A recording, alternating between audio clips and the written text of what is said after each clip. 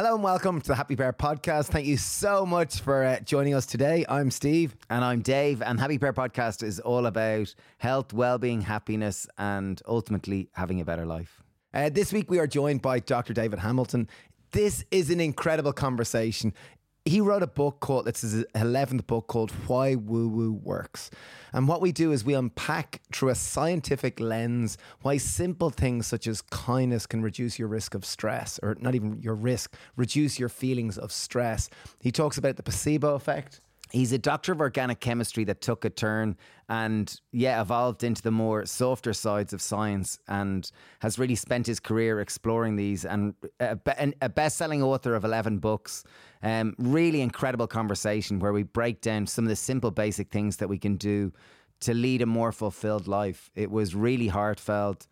It's so many real examples, and just what a beautiful human. It was a glorious conversation. If you can stick towards the end where it gets really honest and beautiful, and David Hamilton, you are wonderful. Yeah, really. So without further ado, we give you the wonderful Dr. David Hamilton.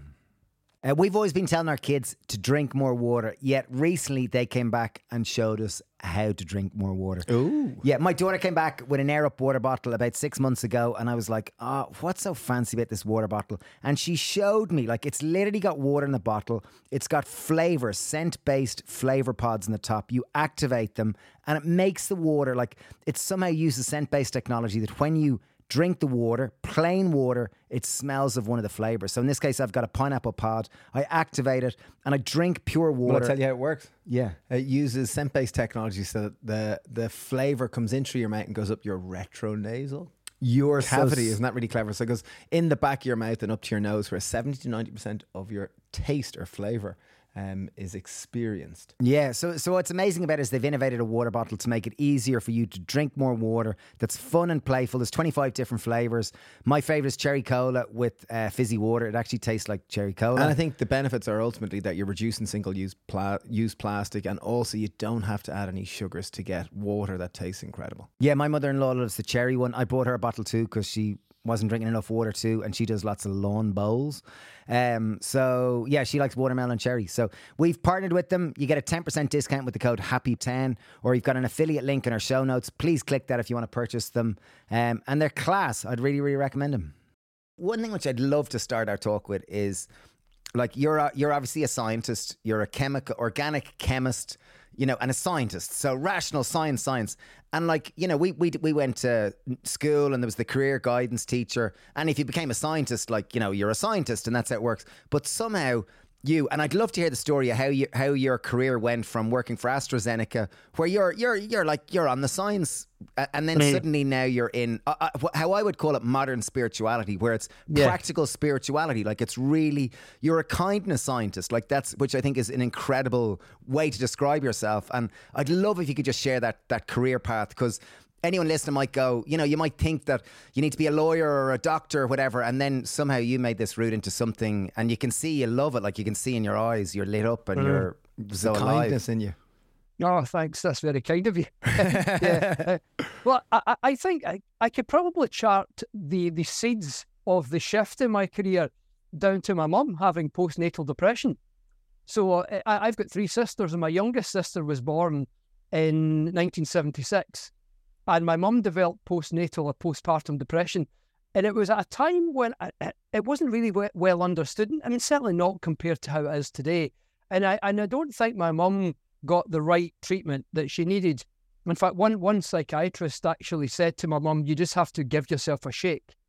And I sometimes think, asking a woman with postnatal depression to give herself a shake, I mean, that's like asking someone with a broken knee to just run it off, and so my mum struggled then with the aftermath of postnatal depression, which became clinical depression and chronic anxiety. And I remember I started high school. I was 11 years old, and I just had that. I knew my mum was unwell from time to time. I mean, she had it really well, but my mum had been hospitalised for a week or so at one point. And I remember I went to a library for the first time in my life, and it was the English teacher took us to the school library. I'd only just started high school, and I know this will sound really corny, right? But a book fell off the shelf, and maybe I bumped into my bag, I don't know. but it was called The Magic Power of Your Mind by a gentleman called Walter Germain. And I thought, I bet that could help my mum. And I just put it in my bag. Now, I didn't know that you're supposed to join the library. I love it. Get a wee yellow ticket, stamped. But my mum still has the book, by the way. forgot to give it back. And but it didn't cure her of depression. But what it did give her was tools and strategies, little practices that helped her to kind of navigate a course through some of the difficult times. Things like positive affirmations and meditation. I remember my mum when I was growing up saying, I can do it. It's the thought that counts, mind over matter. And she'd punch her, shake her fist, almost to give her the energy as she was repeating these affirmations. It really helped her. And so because my mum found these things helpful, my mum and I ended up having all these discussions during my teenage years about the power of the mind. And it led us into considering, spirituality and the nature of reality and alternative therapies and meditation, the visualization, all these kind of things that weren't really considered proper science. And so I went down the mainstream academic route. I did my degree, then a PhD in organic chemistry, which is Lego building for adults with atoms instead of plastic bricks. And I ended up working in R&D, cardiovascular and cancer. But I remember seeing the results of trials of drugs that I'd been working on and becoming so fascinated by the placebo effect. And I remember talking to my colleagues, and I think that's amazing. And they weren't really interested because most of them are more interested in how well a medicine had been working. But for me, given my background of those conversations with my mum, what was more interesting to me was the power of the mind, or the power of belief or expectation or something that was driving a change in the body when a person took a placebo. So I started researching in my spare time the placebo effect and learning that belief itself actually fiddles around with your brain chemistry. And that was like, when I remember telling that to colleagues and they thought I'd lost the plot. I could well imagine. They were like, there's no way that belief or something in your mind could be changing your brain, and it was just dismissed as jokingly dismissed. But I thought this was absolutely amazing. And that was the beginning of my exit from a formal R&D job, because I realised, and I think it's because I spent so much time talking to my mum about this kind of stuff growing up, that my thirst and my passion was in that sort of field. So I just gradually just drifted away until one day I just decided, I'm going to go and write books and educate people and explore things like kindness, mind-body connection, all these kind of stuff, and build a science framework into it so that it can become accessible to people. It's a very brave thing because, I'm sure so many people listening will go, there's loads of stuff I'm really interested in, but to actually leave a career which likely pays well, and it's got a clear career path to follow your passion is a really challenging thing to do. So, but obviously, as you said, the seed was, it was almost like destiny that the book, landed on the floor age 11, and it turns out, you wrote a book on willpower versus destiny and all sorts of things as well. So it's, it seems like it's almost written in the stars to a sense. Yeah, I sometimes wonder, I sometimes think along those lines, I think maybe sometimes there's bigger drivers, maybe bigger bits of guidance and encouragement that, it's kind of pointers in our lives, but I certainly feel that way about, how I moved in the direction that I've gone. I certainly followed a sense of purpose, if that makes sense. And kind of followed your curiosity. Your curiosity was totally leaning that way. Your passion, you were doing it at night studying the placebo effect. So it was like I'm just into this. And that's something I'd love to unpack with you. The concept of the placebo effect. The placebo effect is in a randomized trial, you'll give someone water, just a sugar pill, and they'll take it and they're not sure if it's the real thing or the false thing. Isn't that correct? And that ultimately that they get the sugar pill and yet they often create the same symptoms as the pill. Yeah, I mean, because what happens is something that you believe or something you expect to happen. Let me use an example, a well-studied example of pain. So if someone is given a placebo that they believe is a painkiller, let's say they've got pain in their back, just as an example, and they're given a placebo, a sugar pill, but they absolutely believe that it's a real drug, then most of the time the pain will diminish or it will go away depending on the type of pain. And some people would say, well, that's just all in the mind. But it's much more than that, because the belief or the expectation of having a reduction in pain actually now causes the brain to produce its own natural painkillers. See, the brain's like a pharmacy, and it has a range of different substances and combinations of substances which can deliver a number of different outcomes in the body. So when a person has a belief, then the brain produces what it needs to produce to deliver what the person believes, within reason, of course. But that's certainly how placebo effect works for pain, is the brain produces its own version of morphine. It's amazing. Because the brain knows that's what's needed. It's so incredible. Like, I can even remember when my wife was giving birth to our daughter May, our first child, and I remember she was kind of like, oh, I'm like really struggling. She was like, oh, please, I really need these painkillers. I need this. And the midwife was really clever. She said, we're just called a doctor. They're just going to get them. They'll be here in a couple of minutes. And even that, she never actually got them, but even that, which made her feel calm, felt like pain or felt like help was on the way. And I know myself, often I could be in the cafe and it's really, really busy. And I take up my phone to call Dave. Dave, I need you here now. And suddenly it dissipates and he comes in and goes, what the hell was wrong? And it's almost like we sense it. Like there's some sort of intricate, maybe my second example didn't quite align with it, but it's like, I get it. I totally get it. I'm such a believer in the power of the mind. Yeah. And I guess even more specific, one of my favourite kind of placebo studies is people were given an injection of chili powder, or the extract from it. It's called capsaicin, and it would be injected into the right hand or the left hand.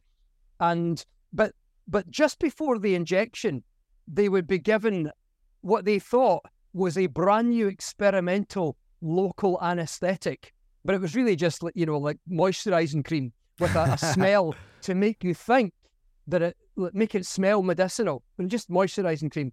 And what was amazing, if the moisturising cream stroke local anaesthetic was applied to the left hand, and capsaicin or chili oil was injected into the left and the right, then the pain only went away on the left-hand side, but not on the right. And when they looked at the brain, it turned out that the brain had produced its own version of morphine, but only in the part of the brain corresponding to the left hand and not the right. So it's even better than the fact that your brain, produces what it needs to produce to meet your expectation, but it does it specifically where in the brain is necessary to meet exactly what your expectation is, again, within reason. I find that kind of stuff amazing. There's a biological basis for it. It's like it's unlocking more of human potential, because, we spend so much time, like capitalism has us running. And like what you're describing here is like really unlocking some of the mysteries of human potential, because the human body, like obviously, I don't think we'll ever fully understand it, but it seems like its potential is far beyond what you see signs of miracles on a daily basis. And even that leads me on to you see it baked into religion, the power of belief, these expressions that if you've got enough belief, you can move mountains.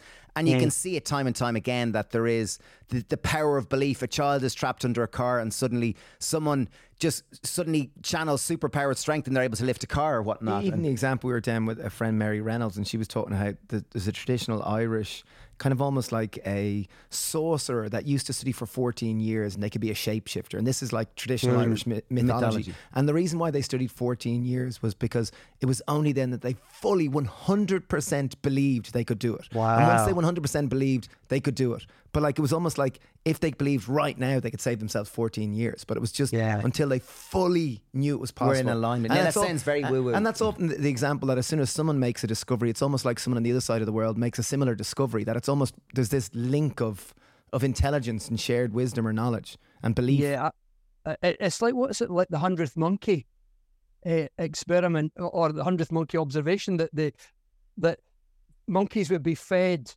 or they would have, sweet potatoes were dropped, but they were always dropped in the sand, and the monkeys learned to wash the sweet potatoes in the sea, and the other monkeys on the island must have thought, well, that's a good idea. They started doing it, and that was protecting their teeth from being damaged by the sand in the sweet potatoes. But all of a sudden, when they got to a certain number of monkeys, all of the other monkeys in different islands in the whole of that region of the Pacific, all of a sudden, all of the monkeys and all of the islands that no monkey could travel to, all at the same time, just seem to understand that if I wash my food in the water, then it won't damage my teeth. Some of it, they're not thinking along human lines, but they all learned it at exactly the same time. It's this little kind of tipping point that you get, isn't it? That all of a sudden there's something in maybe the collective consciousness we sometimes refer to, that, you know, an idea becomes big enough and then it just kind of filters out into everyone else or everything else. That's an amazing one. And even in the placebo one, I just thought of it great. Myself and my daughter are super into Harry Potter, and in that there was a potion which was like a lucky charm. It was meant to give you like a massive amount of luck, and Harry pretended to give it to Ron at one stage. Ron was sure he had it, and he played the best game of Quidditch, it's called. You know, but you get this, you see this every day with people, like, you know, with young kids. You can go, I bought you new shoes, these are the fastest running shoes you're ever going to run. And like, you know, when someone believes that this is enabling something, it's much more likely to happen and unfold. You jokingly have this magic rock, or these rocks that you carry around in your pocket, and you go, and just as a laugh, you know, those kind of awkward moments when you meet someone new, goes, here's my magic rock, pop it in your hand there and make an owl wish, it's gonna make it come true. And it's a bit of a playful thing, or an icebreaker that Dave just has with people, but there's something also a bit of fun in it too, and a bit of like challenging one's belief. Absolutely. But I really believe that we are capable of far, far more. And sometimes what limits us, I think, in our lives is just what we're willing to believe, or what we already believe, you know, is what kind of holds us back, or at least sets a seeming set of limitations upon us. Yeah. Then how do we put that into practice? That's what I was going to ask. Like, how is, like, the body has the ability to produce its own morphine when we believe fundamentally that we have received an external pill, if you will, or an external that some other expert has given to us, that, and our body can produce this morphine in its, as you said, almost like our inbuilt pharmacy in our head. How do we start to channel that, or is it that we have to believe 100%? And that's well, see, I used to ask myself that question. I used to think, well, how do you just switch on? How do you just believe? Do you read lots and lots of books? Now, it turns out that there's another process in the brain that's very similar to belief, but it's something that you're fully in control of. And it follows some of the same pathways in the brain, and it's visualization. And it's repetitive visualization. Let me give you an example. One of my favourite visualization studies, where volunteers were asked to play a sequence of notes on a piano. So just like basic with one finger, you know, plunk, plunk, plunk, up and down a wee scale, for a couple of hours a day for 5 days. You know, not a couple of hours straight, you know, plunk, then take a wee rest, play the notes, take a wee rest, but for a couple of hours, 5 days. And they had their brain scanned every day in a region connected to the finger muscles. And what was amazing is that region began to grow like a muscle. And by the Friday, by the 5th day, it was significantly larger and more developed than it was on the Monday. But while they did that, while they played the notes, a separate group of volunteers sat not in front of a piano, but in front of a table, and they put their hands flat. And instead of playing the notes with their fingers, they played the notes in their mind. And they had to do what's called kinesthetic imagery. So you imagine what it would be like if you were moving your fingers. So imagine what that would feel like if you really were going plunk, plunk, plunk with your fingers. So imagine the feeling and sensations of it and hearing the notes. Now, they also did that for a couple of hours in the 5 days. And the same region of their brain also changed considerably. And if you put the brain scans side by side, you cannot tell the difference in brains, in the region of the brain between those who played the notes with their fingers and those who played the notes in their mind. So in many ways, the brain doesn't really make a distinction between what you're really doing or whether you're imagining it. To the brain, that real and imaginary very often is exactly the same thing. And the key is, if you repetitively imagine something, it seems to go via a similar pathway as a placebo effect, but it's not that the brain's doing what it needs to do to deliver what you believe. But now it's the brain is doing what it needs to do to deliver what you're repetitively imagining to be true. But the power of repetitive imagination, as far as research goes a little bit deeper than belief, because you can specifically imagine a multitude of things. And if you keep working at it, then sometimes you find the brain can go a little bit deeper, the effect can go a little bit deeper than ordinary belief. So that's something you don't have to just switch on belief. You can actually be in control through repetitive visualization. It's amazing. It really, really is. And for, like, okay, so I'm sure people listening, same way me and Steve, and you kind of go, okay, I have a sore, say I've got a sore elbow. My elbow's sore. Like, how could I use this visualization to help encourage? Like, obviously, modern medicine is amazing and wonderful. How could I use it in addition, or, you know, alongside or exclusively, you know, to help speed up the healing process? Yeah, so the key in all versions of visualization like this is to take an internal, what you call a mental representation. So how are you going to represent that pain mentally? So it's called a mental representation. Some people might represent it as, you know, swelling, or represent it just as a level of pain. So the idea is to turn a mental representation of of illness into a mental representation of wellness. So if you were mentally representing it as swelling, then in your mind you would turn that swelling into no swelling. So maybe picture it like an inflated balloon that you just pull the air out of it and it goes, and the swelling goes down to nothing. Or some other version, maybe putting an imaginary block of ice on it and imagining the swelling go down and change colour. Or if you're imagining it as a level of pain, maybe a dial, you turn the dial down. And it doesn't really matter how you do it, as long as you're telling your brain that I'm turning this mental representation of illness into a mental representation of wellness. The dial one was actually used by a hypnotherapist in Dumfriesshire in Scotland a few years back. One of the first experimental demonstrations of using visualization to control pain so much that after a few months of practice of this, of turning a dial down to 0, some patients in dental surgery went through root canal surgery with no anaesthetic, because they'd learned to turn the dial down in their minds. So that's just one version of visualization. So you take a mental representation of illness and turn it into a mental representation of illness.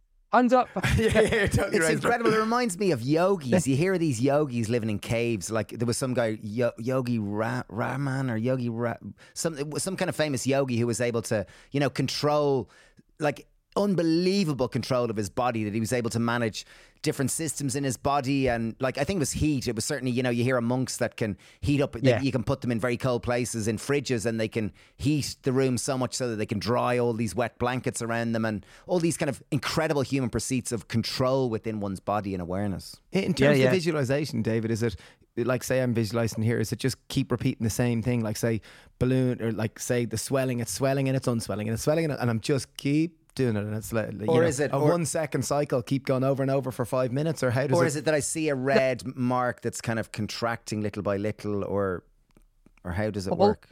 All of those ways. It doesn't actually matter how you do it. And I'm glad you asked the question, because 10 people with the same condition might visualize in 10 different ways, but all of them are correct as long as the end result is it's gone. As long as you get to an end result that says wellness, this is how I mentally represent wellness. So it could be a 1 second thing on repeat, or it could be just gradually getting it smaller and smaller. It depends on you. Depends on what you prefer to do. Busy people tend to do a 1 second thing really quickly and just visualize, you know, half a dozen times a day for like a few seconds whenever it comes into their mind. But other people like to sit down and focus on it, and they might just gradually imagine something getting smaller and smaller and smaller until it goes away. It doesn't really matter.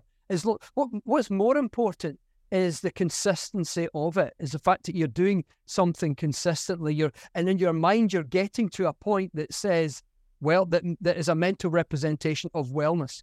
Because I remember hearing of you talking about a study where I think it was patients with some form of cancer, that when they practice this visualization, almost like a Pac-Man or like something like that, that it actually had significant improved results while applied as well as kind of, you know, modern medicine. That was a study done with women who had breast cancer, and they were all going through the same treatment. So that it was surgery, radiotherapy, chemotherapy, and it was a standard treatment for that particular cancer. But half of them were educated in how the immune system works, you know, and how the immune system tends to tackle cancer. And they were to come up with a little visualization. So some of them might visualize like a macrophage, for example, you're enveloping and destroying a cancer cell, or other people, most of them actually tend to visualize something like a piranha fish or a Pac-Man going and chomping away at the cancer. And again, it doesn't really matter as long as you have a mental representation of this illness, meaning the cancer being turned into a mental representation of the cancer isn't there anymore. And it turned out after, so many cycles of chemotherapy that it was an immunological study. So the study wasn't about determining the outcome. It was all about just seeing what the effect would be on the immune system. And it turned out that through the chemotherapy, many important immune cells and immune function began to drop in those going through the chemotherapy, but hardly dropped at all in those using visualization. And the scientists even quoted that even after 4 cycles of chemotherapy, the immune system is still highly cytotoxic, meaning killing cancer cells, but only in those women who are using visualization in addition to the standard treatment. Isn't that absolutely amazing? It's amazing. Like visualization and manifestation, they almost seem like the same process, but for different things. Like visualization might be if I'm doing a sporting event, or if I've got a talk, or if I've got an exam, or or if I'm encouraging the healing process within my body. And manifestation seems like the same process, where you probably take action on it, but it's the same kind of process. You're visualizing the future. We're just using different words to describe the same processes. Is that kind of correct?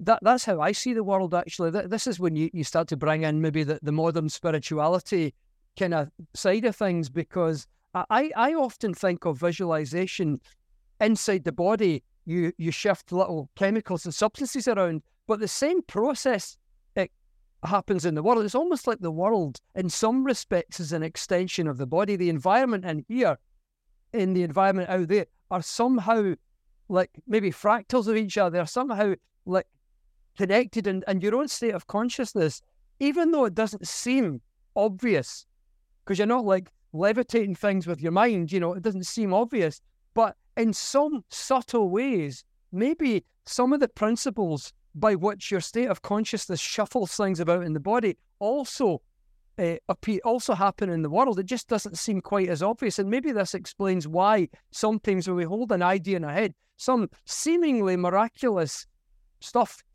kind of happens or follows suit, and it's not obvious. It's more kind of subtle, because things have to happen within the available laws of life, laws of physics. But I think there's, just like the brain does what it needs to do to deliver what you believe is going to happen in terms of the placebo effect, maybe some aspects of life do what they need to do within capability to meet what you believe is supposed to happen, or what you're imagining is supposed to happen. Yeah, it's amazing. Because manifesting, people can see as many people who are kind of down the very science route can see manifesting as very woo-woo, very out there, quite kind of, hippie might be another term that people might, tarnish it with. And the whole idea of it is that you're visualizing a life that you'd want to achieve one day, and you're hoping to take action. I think that's the key bit that you often talk about, is that it's not just, visualizing it, sitting there in bed doing nothing. It's like, get up and work towards what it is you desire also. Yeah, because I think sometimes we assume that if I just sit here meditating with a picture in my mind, then all my dreams will do. I'll open my eyes and it'll just land in my hand, and usually it's almost like you have to meet the world halfway. You've got to take the action. I remember coming back to what we talked about at the start, when I started to formulate this dream in my mind of writing books one day and educating about this sort of stuff, I had to take the action of leaving my job, and I had to take the action of writing my first book, which, I had taken a part-time job as a chemistry lecturer. So I had to find time within doing that job so that I could also write my book. And I actually ended up writing it in the middle of the night. I wrote the first draft of my first book literally in the middle of the night, because I started teaching at 1 o'clock in the afternoon on 3 days. It was my first class. So I started writing at about midnight, and I wrote till about 3:30 in the morning, and then slept till about 8:30. And I did that, 4 times a week for about 6 months.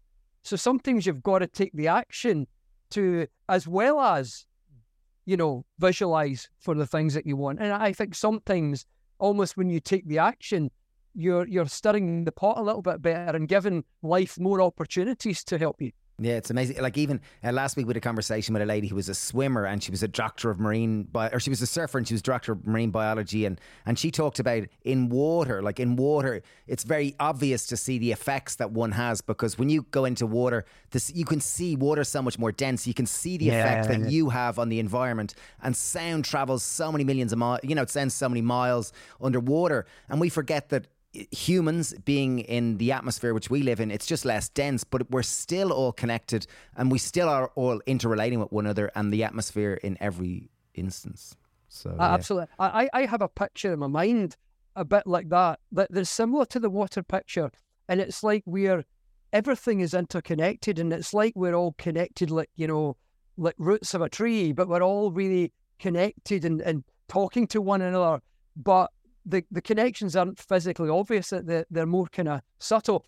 Carl Jung used to talk about the collective unconsciousness and what he called synchronicities, when seemingly or connected events or people seem to fall together in time. And it's like maybe someone who's important in your life, who's meant to come into your life because there's a connection between you, but that person, you haven't met that person yet, but there's some sort of connection between you.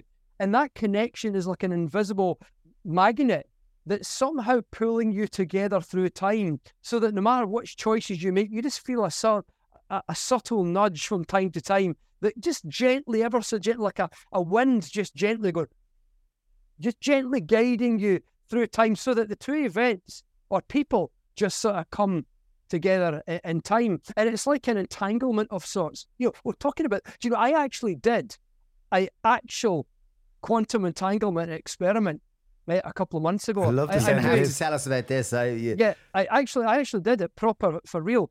And so I'm, my PhD's in chemistry, but I love to always learn. I'm always learning.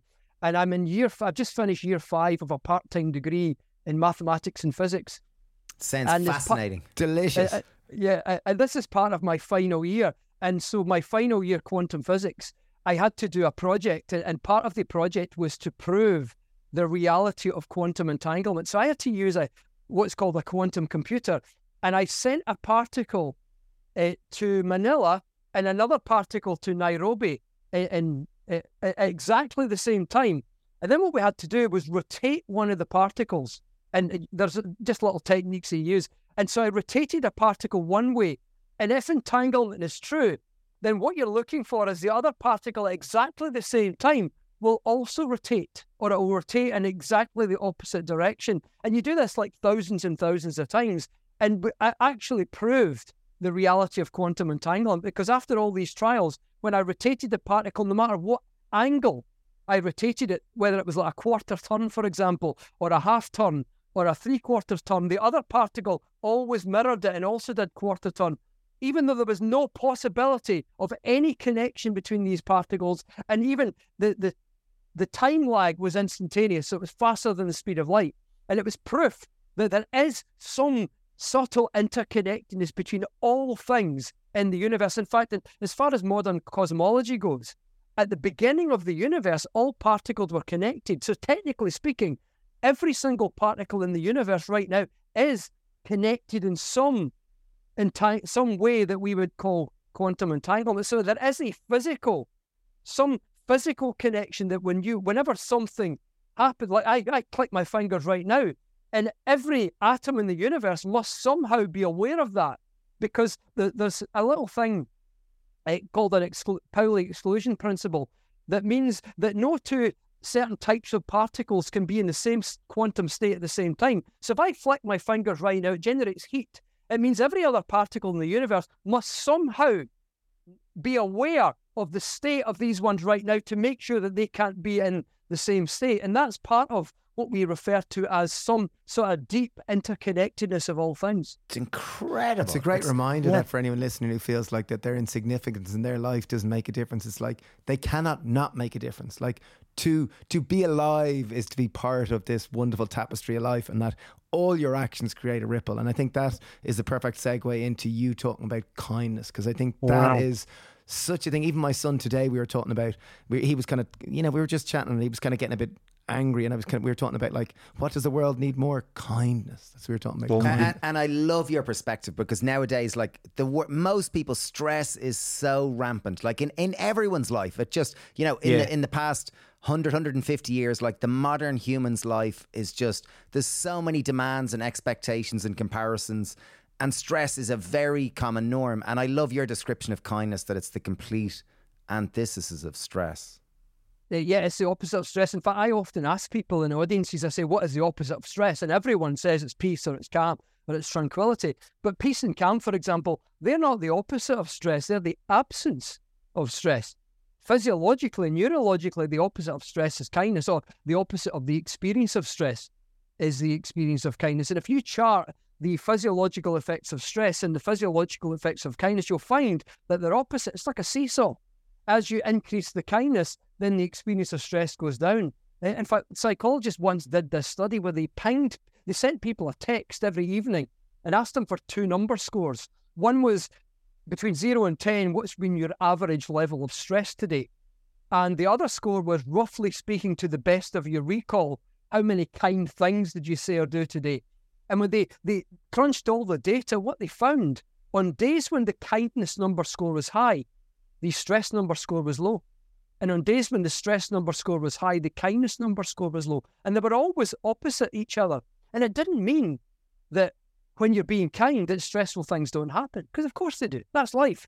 What it did mean is, because kindness is the opposite of stress physiologically and neurologically, when you're having an experience of stress, of kindness, it takes the sting out of seemingly stressful events. So the same stuff can happen, but it just doesn't feel as heavy or as stressful as it does before, because kindness is physiologically opposite. You know, stress increases blood pressure, kindness decreases blood pressure, etc., etc., etc. This is It's so cool. incredible. Like, so stress increases blood pressure, it increases cortisol, it increases kind of, you know, breathing, it increases oxidative stress.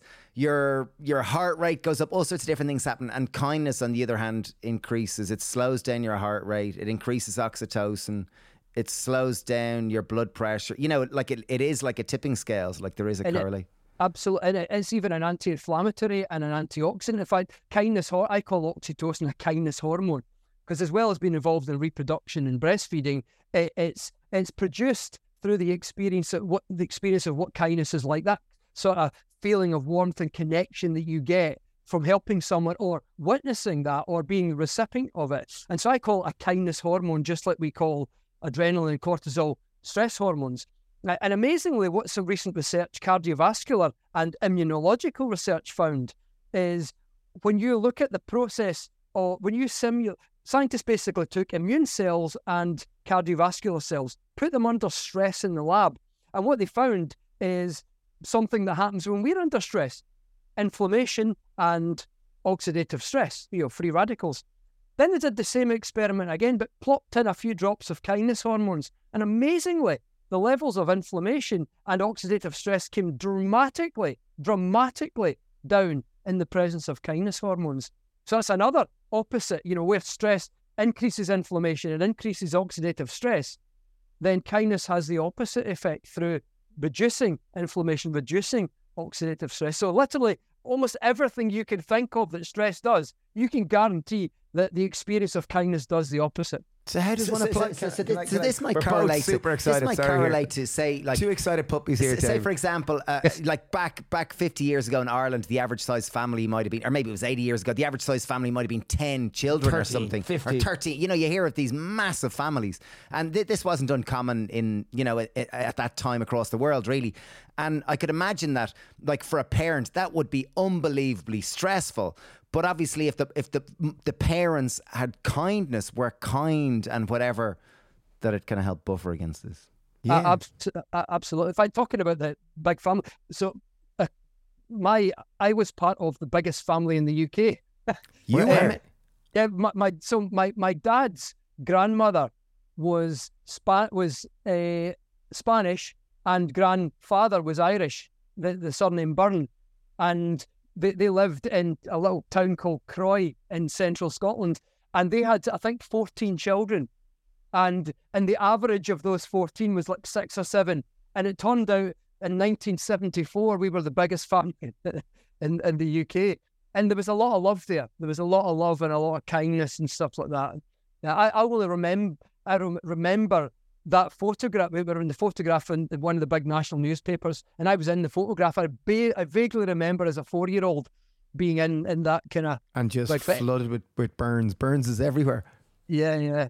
So anyway, not much to do with the conversation about kindness, but but amazing. You mentioned about the big families in Ireland, and so my family came from Ireland on my dad's side. And then in terms of applying kindness as an antidote to stress, is that having kind thoughts? Is that doing kind actions to others? Is that watching a kind show on TV? Is that like what? Where do we start? Where does it start? And how does, because everyone listening's gone, that sounds amazing. Yeah. Is it like, we all know how to be kind, but how to cultivate it as a habit? I think that's the as question. An antidote to stress. Like, what a empowering thing. So all of those things, actually, whatever way you access an experience of kindness, what that feels like. So for a lot of people, you can do, meditations. Like, most people are familiar with mindfulness. So I refer to any meditation style that introduces ideas of kindness or compassion or gratitude as kindfulness. So any practice, so the Tibetan Buddha, that's brilliant. So, yeah, so metta, which is a Tibetan Buddhist practice we call loving kindness in the West, where you think of someone in your life and you say things like, may you be happy and well and safe, and may you feel at ease. And you say these kind of repetitive, kind things. So you're thinking kind thoughts. I would call that a kindfulness practice. Even thinking of someone you care about and thinking for a few moments of all the reasons why you're grateful for them being in your life. That's also a kindfulness practice. So that produces the opposite of stress. Another thing is just kindness in how you treat people, how you communicate with people, and trying to be supportive rather than judgmental. How you think about people, then translate that into the way that you speak to people. Trying to give people lifts, say encouraging things to people, show people that you believe in them, and then you translate that into even the practical. What can I do? Is there people who come into my life who could benefit from something that I could do to help them? I think opportunities present themselves to us individually and uniquely every single day. And just being open to these opportunities as they present themselves. Is it possible I could help in some way, even if it's just a supportive word or something small, holding a door for someone, for example, is an act of kindness. So it's how you think, how you speak, and it's also the things that you do. And everything counts. Absolutely everything counts. If you think of even the thinking, if you come back to that little analogy I used about entanglement and interconnectedness, let's suppose for a moment that interconnectedness, that entanglement wasn't just a physical phenomenon, but as a phenomenon that likes all of us somehow through our hearts and minds, through our state of consciousness. Then it means that every kind thought you have about someone is like sending that little ripple, like the swimmer analogy you used, and you see the swimmer going like that, and you can see the water being pushed out in front of the fingers as they swim. Maybe the fabric of reality, the fabric of this interconnectedness is pushed out a little bit every time you have a kind thought. And it's like you're sitting in water and you have a kind thought and you go, and this little ripple goes through the fabric of reality. Amazing. And somehow touches the hearts and minds. You can't see it physically. You might not see the fruits of it today, but maybe every single kind thought that you have matters. Just maybe. I'm with and they you. matter more than thoughts of anger or aggression or hurt or negativity. Maybe every kind thought goes through I think the older I get, the more that I realize that how I am, how my own, like how I feel and what kind of energetic mood or frequency, as in that each of us are all energetic beings walking around, and sometimes there's stress and frustration and overwhelm, and then other times there's peace and gratitude and love. And the more that I find that I can cultivate these nice states, it's just much more impactful from everything in my life. It seems like much more good stuff magnifies without me trying to be consciously productive and achieving. It just kind of, that aspect of just letting go and learning to be in a nice surrendered state tends to, which is challenging because... It is challenging, but we recognise the state because we know what it's like. We've all had that experience of what it feels like when you've helped someone, or even when you've got to a space in your mind where you just suddenly thinking of how great someone is in your life. And it's funny because you get that little thought of how amazing a person is, and then you notice through this interconnected that sometimes something nice happens for them. And you often wonder, did my state of consciousness thinking about them somehow go and have an uplifting effect through somehow just impacting them in some way? But at the same time, you feel yourself to have just like slipped into the slipstream of well-being. Every time you think something, kind of do something, it's like you move into the slipstream, and there's a slipstream of well-being, of wellness. It's somehow moving life itself in the direction of something that's better for all of us. Almost like your kind thought is blowing wind into the sail of another, helping them go achieve their dreams in whatever way. Yeah. It's amazing. Like, I'm adoring this. In terms of someone who is feeling negative and pessimistic and is afraid of, there's this term sometimes bandied around, toxic positivity. Like everything is awesome all the time, even when they're not really feeling it. They're putting this brave face on or it. So fake it till you make it. Fake it till you make it. How does one balance that, or find a point where there's a genuineness, and where it's like, obviously it's a tough one. If I'm feeling like the way your mother was, postnatal depression, and feeling down, and the doctor telling them to shake it, like shake, just to make yourself feel good. How does one start along the journey where there's a genuineness and a kind of a realness, as opposed to a fake it till you make it type strategy? Yeah. And obviously there's probably a question with no one all answer. Sorts of grey. There's all sorts of grey we're hanging out in here.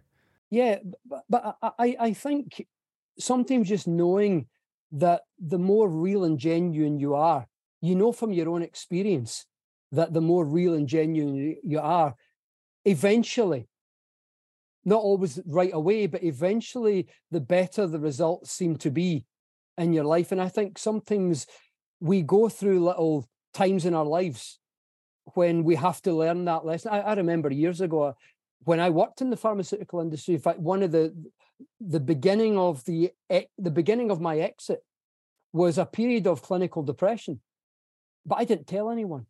Because I was always the guy, all through my PhD, I was known as the positive guy, the guy that's always got something positive to say, and every cloud is a silver lining. I was always there to pick everyone up. I was the positive, always being positive guy. And then I got to this point where I just somehow lost my way. And it got so bad that I used to leave work as early as I was allowed, which was 4 p.m. I used to get in my car, drive home, park my car outside the house, go in the house, lock the door, draw the curtains, lie on the floor and cry. Wow. And I did that for a few months. And I felt ashamed. I didn't tell anyone. I started to withdraw from my friends because I was at this point where I started to worry that my mind was so distracted by my own feelings that I was having that I was struggling to hold a conversation. So I started pulling away from friends and not going out, because I was scared that I wouldn't be able to hold a conversation because I was struggling to think of things to say. And it was like a little spiral. And I was so ashamed I never told anyone. And I was ashamed because I was the positive guy, the guy who was always had the answer for everything. The guy always had something positive to say. How could I admit to people that I was struggling so much? And my mum used to phone me and say, I know that there's something wrong and you're not telling me. And I used to just pretend, oh, Mum, everything's going great. No, son, I've just had this feeling. And one night I broke down in tears to my mum on the phone. And she said, right, you're coming home. And I literally got in the car and did what my mum told me. I'm coming, I'll be there in 5 minutes, Mum. And I literally drove 244 miles from Cheshire in the middle in England to my mum and dad's home in central Scotland. And I stayed a week with my mum and dad. And the beginning of my recovery, the beginning of it, was opening up and telling someone what was going on and how I was feeling. Amazing. And that was the beginning of the recovery. That someone was my mum and my dad, and I spent the whole week with them. I didn't do any work. I phoned work the next day and explained that I couldn't come in. Had to go to the doctors, etc., etc. And the beginning of my recovery, that took a few months, but the beginning of that recovery was that day I opened up to my mum on the phone, and I had a cry on the phone to my mum. And that was the beginning of what eventually led to, a year later, me leaving the industry and following my dream, my purpose to write and speak. But that was the day, the seed of it was that opening up. And it comes back to partly answering your question, I had to admit to myself that I didn't have all the answers, and I had to admit to other people that I didn't have all the answers. I was bottling everything up on inside, and that was a big lesson for me.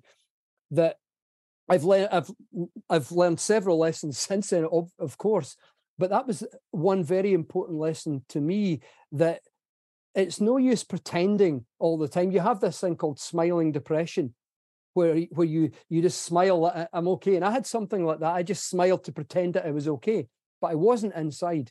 And sometimes in life, we've got to find this balance, and we've got to learn that results tend to be better in the long term if we're willing to be honest with ourselves.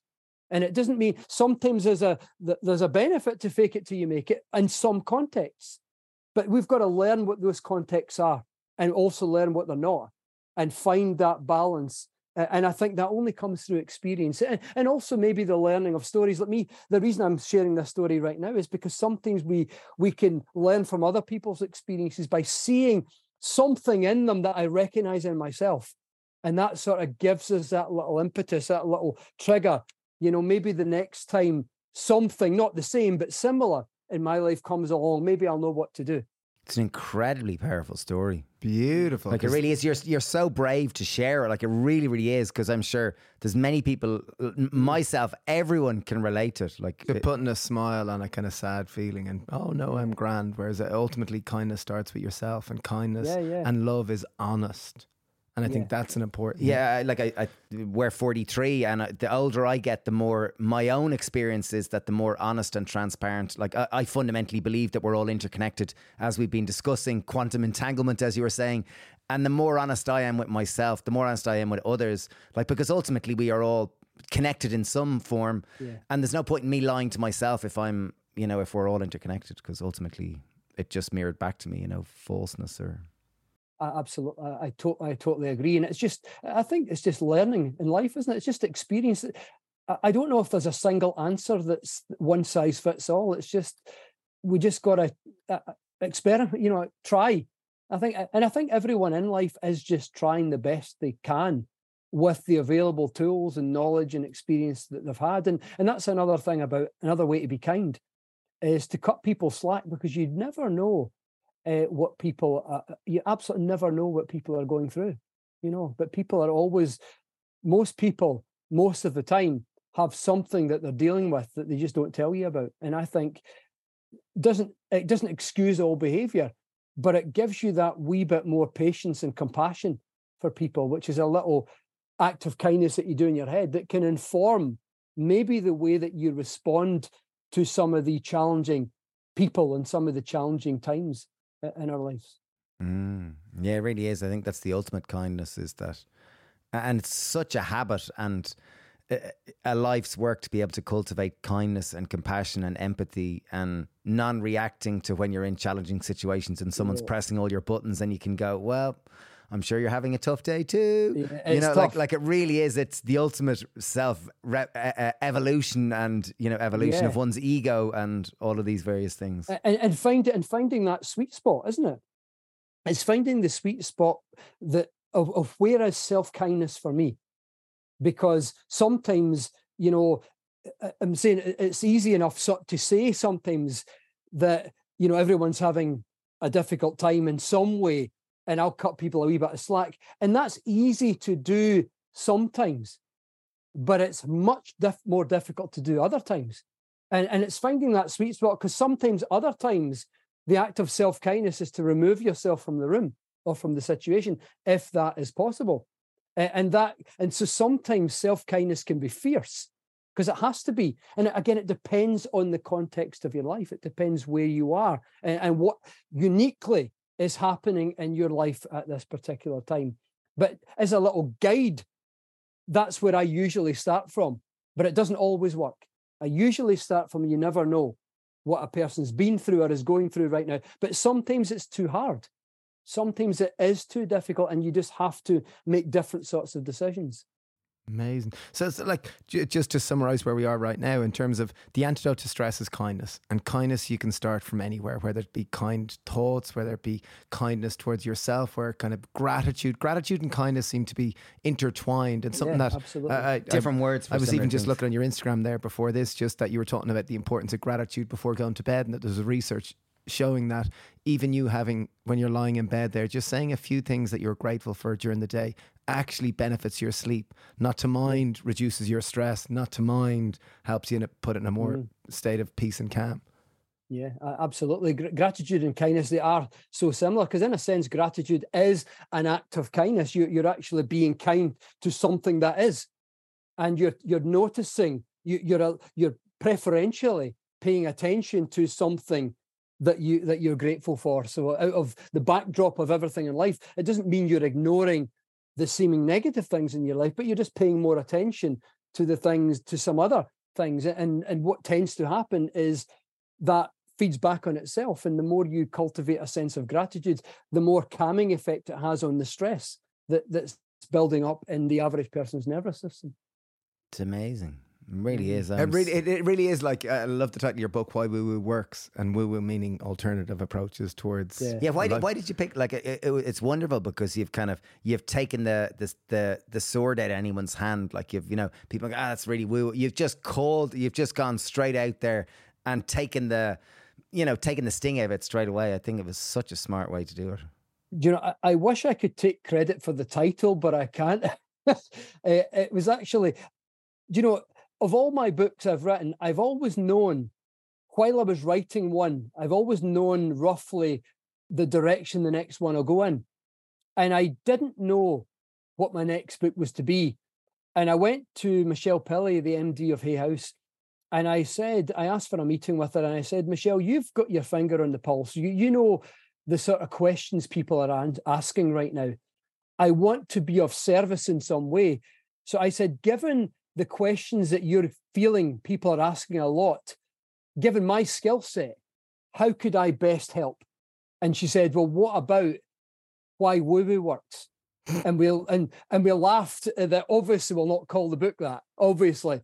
And that was the joke. There was no way I was going to write a book with that title, but we sketched out roughly what it would contain, what kind of questions that people were asking that I could address with a balance between science and spirituality, or science and alternative therapies, and find some sort of sweet spot between mainstream and alternative, and say, for me, the conclusion is sometimes more of that and less of this, but other times more of this and less of that. But somewhere in the middle, there's a balance that I think best serves all of us, to find that sweet spot somewhere in the middle, a bit of that, something's more of one, less than the other kind of thing. But I remember saying at the time, there's no way I'm calling it Why Woo Woo Works. But the more I kept telling people it's a working title, the more it just sort of seemed like that is actually the book's name. And gradually it just became, by accident, it became the book's name. It's such brilliant. A cool. Has it done better than the 11 books? The best 10 books prior? Because it's such has. like, even I hear that title, it's like, geez, I want to read that book. That's clever. Yeah. It's so brave. Like, it's really. Yeah. It's actually been my bestseller so far of my 11. Of my 11 books. Congratulations. That's so wonderful. Yeah. So I'm currently working on a new book on the subject of kindness, and I'm trying to think of an inspiring, equally cool title, because I think sometimes the title matters as much as the content of the book itself. I think, it really does. Yeah, you look at this. They say in terms of like YouTube videos, it's the thumbnail and the title have the biggest impact on. Yeah, I've never really paid that much attention to titles in the past, not as much as maybe I should have, because I think I've written some good books that maybe had the title been more compelling, maybe they would have reached more people or helped more people. But maybe things come around in their own way at their own time, I suppose. Yeah, Kindfulness is a great one. Because when you look at your evolution over the last 11 books, like, it really is, there's a common thread through them all. Like, there really is, in terms of the exploration of kindness, gratitude, all the various these, like, which are called alternative, but the softer sides of, you can call them science or medicine or healing or whatnot, but evolving and waking up to, in a sense, like, there's this common thread throughout them all. Yeah, I'm glad you noticed that, because that's exactly how I feel. That has been that kind of common thread for me is heart, is kindness and gratitude and compassion. Because I think if you really try to explore, what's life about, and if I think you usually get to the point, well, I may as well just be kind. I mean, for me, I have my own spiritual view of the world, and when I start thinking and contemplating it, it always brings me back to, well, I may as well help everyone I can as often as I can in the best way I can, given my skill set, and that's sort of how I lead my life, and it's what informs all of my writing, and it's what informs all of my social media content. There's always just that little background of just trying to help in some way. It's a great philosophy. The one thing which I kind of find I sometimes struggle with is, we live in a competitive society where, there is constant comparison, and it's like, I always want to be this open, giving, kind person. And then sometimes I find, probably when I'm tired and overwhelmed and I feel pressure and stress, I feel I contract a little bit, and there's that sense of, well, I need to like squirrel my nuts over here under this tree here. They're my nuts. No, I don't want to share them with anyone else. There's that aspect of kind of me and ego and fear. It's absolutely fear. It's rooted with fear rather than... And the more I find I'm in flow with life, the more open, and I'm not holding on to anything. I'm just flowing through, and there's just ease and grace and harmony, and it seems so simple when I talk about it. Yeah, no, I totally, I hear you, because I'm very similar, and it manifests slightly differently for me. Sometimes I feel like I'm really in the zone, and I push out, and I'm doing lots of videos and lots of talking and all that, and then I go through a wee phase where I'm just out of balance, and I just find myself shrinking away again, and my social presence reduces. People probably don't notice, but I notice. Even recently, I've not posted as much because I've just not felt the same. And I have these little moments when I've always struggled with, little moments of anxiety that sometimes just appear. And I understand it better than I did in the past, and I deal with it differently, but it affects me in ways that I just sort of shrink down a wee bit, and then I go out, and then I come back a wee bit, and then I go out, and it's just how inhale, I roll. exhale. It's like an inhale, exhale. It's the ebb and flow. We were talking to Dave mentioned Easkey Britton, who's a doctor of marine biology, and she talks about the importance of the ebb and flow of life. That there's a natural rhythm of life, and when you ebb, there's equally you got to flow. What goes up must come down. Like there's a natural. Absolutely. It seems like with you. You're social and you're out there, and then it's like, no, I need to recharge, I need to be introverted, I need to guard that, and then it's like, I'm ready again, hello and welcome. That's exactly what it's like for me, and I'll produce a ton of social media videos, and then I'll do nothing for like 2 months. Yeah, and then you write a book, and you go out there and do all sorts of stuff, and then come back again. And then, yeah, it's exactly that. Is exactly me. I just maybe it is a natural ebb and flow, and I should be slightly kinder on myself. That is your rhythm, and not try to rush the getting back out there. Yeah, because it's more coming from a point of genuineness, because ultimately digital content is a representation of the analog. Yeah, absolutely, yeah. I think. Wow. But yeah, that's a great insight. That's good for me to to practice, to be a bit more aware that is a natural. Because I know myself with social media. If it's forced, it's not real. It's not authentic. And if it's real, it's coming from this point of like, there's an honesty, and it's real, and you're in it, as opposed to when you're forced. And ultimately, like, it may seem like a digital kind of thing, but as you said in your quantum entanglement, that each fragment is completely connected, and at an energetic frequency, all of life is interconnected. So if you're not feeling in alignment and excited and have something really good to share, well, that's probably going to be mirrored back to you. Whereas when you feel like sunshine and lollipops, and like you are now, you're so lit up, like you're as passionate. I'm looking at you, go, oh my God, you're just such a passionate, kind, shiny human. And any listening's going, I want to be like him. How do I be like him? I want to feel as passionate about anything as you do as you are right now. Like it's beautiful to see. That's lovely to hear, actually, because certainly you've really captured what I feel like a lot of the time. Like, I don't produce any content if I don't feel in that sort of alignment, if I don't really feel it in my heart, and sometimes I have been a wee bit feeling like maybe I need to quickly get into that space. But then I like your analogy of the ebb and flow, because a little bit more patience sometimes, and I'll emerge. Like today, as part of me emerging, actually, us having this chat today, I'm beginning to feel really good. You're ready for it. In comparison to how I might have felt over the last couple of weeks, where I've not really been producing a lot of content, because I've just really not felt as aligned as I had been. So I think that kind of natural ebb and flow is actually very, very natural for all of us. And also, I found sometimes if I was going to share content when I didn't feel like it, the content might be, I don't really feel like doing this right now. And I don't feel like it's coming from a point of not this big upbeat, high, generous energy. It's more like I'm vulnerable. And suddenly that's almost more relatable. And the idea which is coming to my head is there, back when we were in early 20s, we used to hitchhike. And I remember hitchhiking was such a wonderful, we used to find it of terms of like your energy, because when you were feeling scared and vulnerable, like you just never hitchhiked, because you knew you were going to be prey. You knew you were much more likely to come across some experience which was not what you were looking for. That we were both very aware that only hitchhike when you felt confident, comfortable and strong in yourself, because the cars that were going to stop were ones that were much more likely to, be going your journey and magical things can unfold. So we were hyper aware that what we were putting out into the world was going to be reflected. So that was a really interesting, experience of it.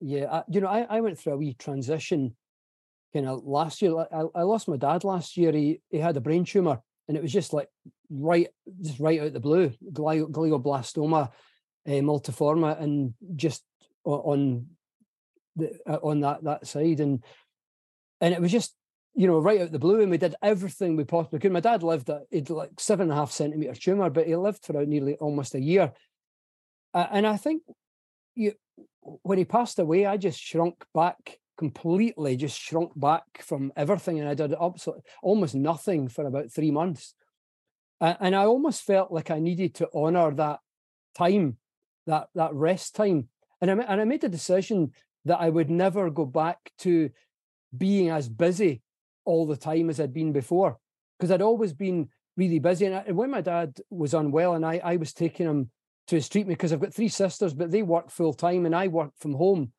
and it's much easier. And I enjoyed having that experience where I would drive my dad and my mum like 50 miles or 100-mile round trip to get his radiotherapy, for example, or to go in for his surgery. And I remember thinking at the time that nothing in my life is more important than this.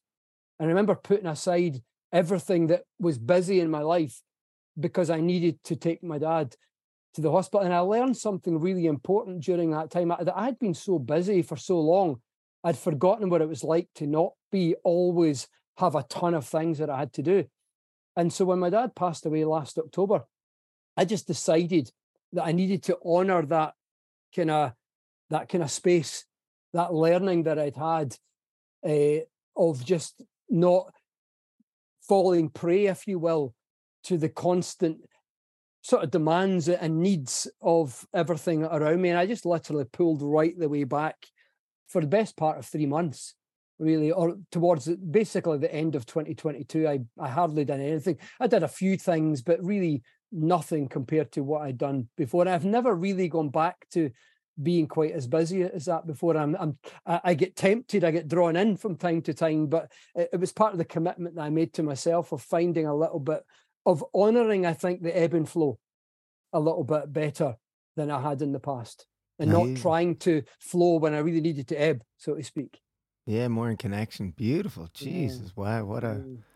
There's loads of nuggets in that where I go, wow, okay, yeah, that's... Because it does take such conscious intention to not be pulled into the absolute going full tilt, because modern life nearly demands that we go at full tilt. Yeah. Because, we're sold these illusions of the things that we need to feel complete. And then you catch yourself and you go, no, I'm doing this again. I'm caught in this idea that I need to become something, or I need to have something, or collect something. And it's usually when you're, when something happens that makes you reflect and go, oh, geez, I did it again. I'm a sucker for it again. How do you set it up where you can just take your time and kind of go, well, let's just smell the roses and not get too dragged into the weeds of life? I sometimes find that life can be finding that balance between, trying to manifest what you want and just being who you are and just being whatever you are in response to life. And I think sometimes there's a wee sweet spot to be found between pushing out and manifesting, so to speak, driving for goals and aspirations, and just literally responding the best you can to whatever life presents in front of you. And I find my life has been more of a journey of finding that kind of sweet spot. And sometimes when I lose my way a wee bit and I'm not really sure what I need to do or supposed to do, I just come back to this. I'll just try, despite anything, no matter what's going on, I'll just try to be the best person I can be. And that's always my barometer. And I think as long as you're doing that the best you can, even if it's just a single thought, I think you'll always go in the right direction, even if you don't think you are. Well, you're as shining a light as we've met. And I love your honesty of, like, there's a theory of manifestation and creating, but then there's also being present to where you're at. And I love your personal honesty and the challenge of it, because it really is a challenge. There's no one perfect answer. No, and I think there's times in your life where that is the answer out there, but there's other times in your life when this is the answer. I sometimes think of it like, I've used this analogy in the past, it's like you're in a little canoe on a big wide river, and your canoe represents, your mind and you manifesting and all the tools you have to create what you want. And you can paddle that way, or you can paddle that way, or you can do what many of us do and just paddle around a wee circle as we go down the river. But what we forget is sometimes the river has a current, and sometimes there's a wind blowing, and sometimes you're trying to paddle over there, but the current's going that way. And sometimes you smack into a dirty, great big rock and you lose your paddle altogether. And so sometimes in life, and I think we sometimes think that if I'm not manifesting all the time, then I'm doing it wrong. But maybe people are manifesting all the time. Maybe they're in large parts of their river that are completely calm. But not everyone's river's like that all of the time. And I think sometimes your river is like the rapids, and sometimes you've just got to let go, throw the oar altogether, and just see where you end up. And within that, just try to be the best person you can be, and be nice to people along the way, the best that you can. And I think you'll probably end up somewhere that maybe you didn't expect, but maybe somewhere quite sweet, as long as you keep that barometer. I'm just going to try to be the best person I can as I navigate these rapids and rocks. And maybe I'll end up at a big calm part of the river again, and there'll be another portion of my life where I might be able to start paddling again and focusing on where I want to go. So I think there's an interplay between, forces of destiny, you might call them, and being able to create what you want. And it's not always obvious where you are in your life. And that's beautiful. I love that. What a nugget of wisdom. Yeah. And it really is that it's only through hindsight. Like, you can look back and go, oh, that's where I was, and you can articulate it. But in the present moment, it can often be difficult to know whether you're in a let go phase, or a paddling around in circle phase, or hitting. Well, usually you know when you've hit a rock, because you're struggling. Those ones are quite obvious. You don't need to look back for those ones. But thanks so much for this conversation. There's so many nuggets it's been so life affirming, and you're a joy. You're an absolute joy to talk to.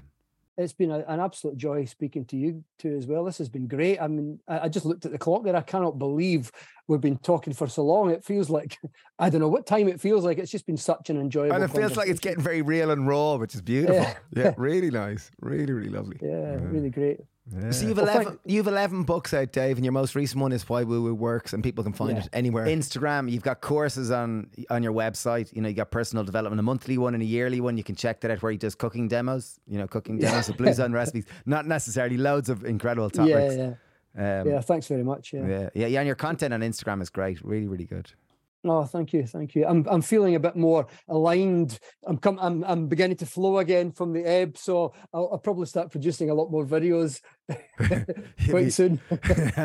You can feel it in the ether. I can feel it in the ether today, anyway. Yeah. Brilliant. Well, thanks so much for taking the time. Really appreciate it. And I look forward to thank meeting you. If you ever feel like a trip, we're over here in Ireland and you're welcome to come visit anytime. We'd love hanging where out. Are you? Where are you exactly? Greystone. So it's about 30 kilometres south of Dublin by the sea. Oh, and we've a great. cool little world. We've like got a farm and a cafe and shop and products. Oh, wow. And lots of bits of the business, and it's really fun. We love it. Yeah, great. I've been to Dublin several times. I've spoken in Dublin about good half a dozen times, I think. But not for a few years, not for about 3 or 4 years. Could be time to do another one. We're more than happy to host you and feed you and show you around and hang out. Yeah, and anytime. Yeah, great. Great. Well, I'll send on our numbers anyway. Sarah, I think is your email, so I'll send on our numbers. So please, I look forward to hanging out and spending some time. Great, fantastic. Thanks. Well, thanks for today. This has been a fab conversation. Great chat. Yeah. Loved it. Adored it. Me too. Yeah. Thanks, Dave. Thanks a million. I look forward to hanging out. Yeah, me too. Well, enjoy the rest of your day. Yeah. Thanks, Dave. Thanks a million. Really appreciate it. Thanks a lot. Take care then. Cheers. Bye. Bye.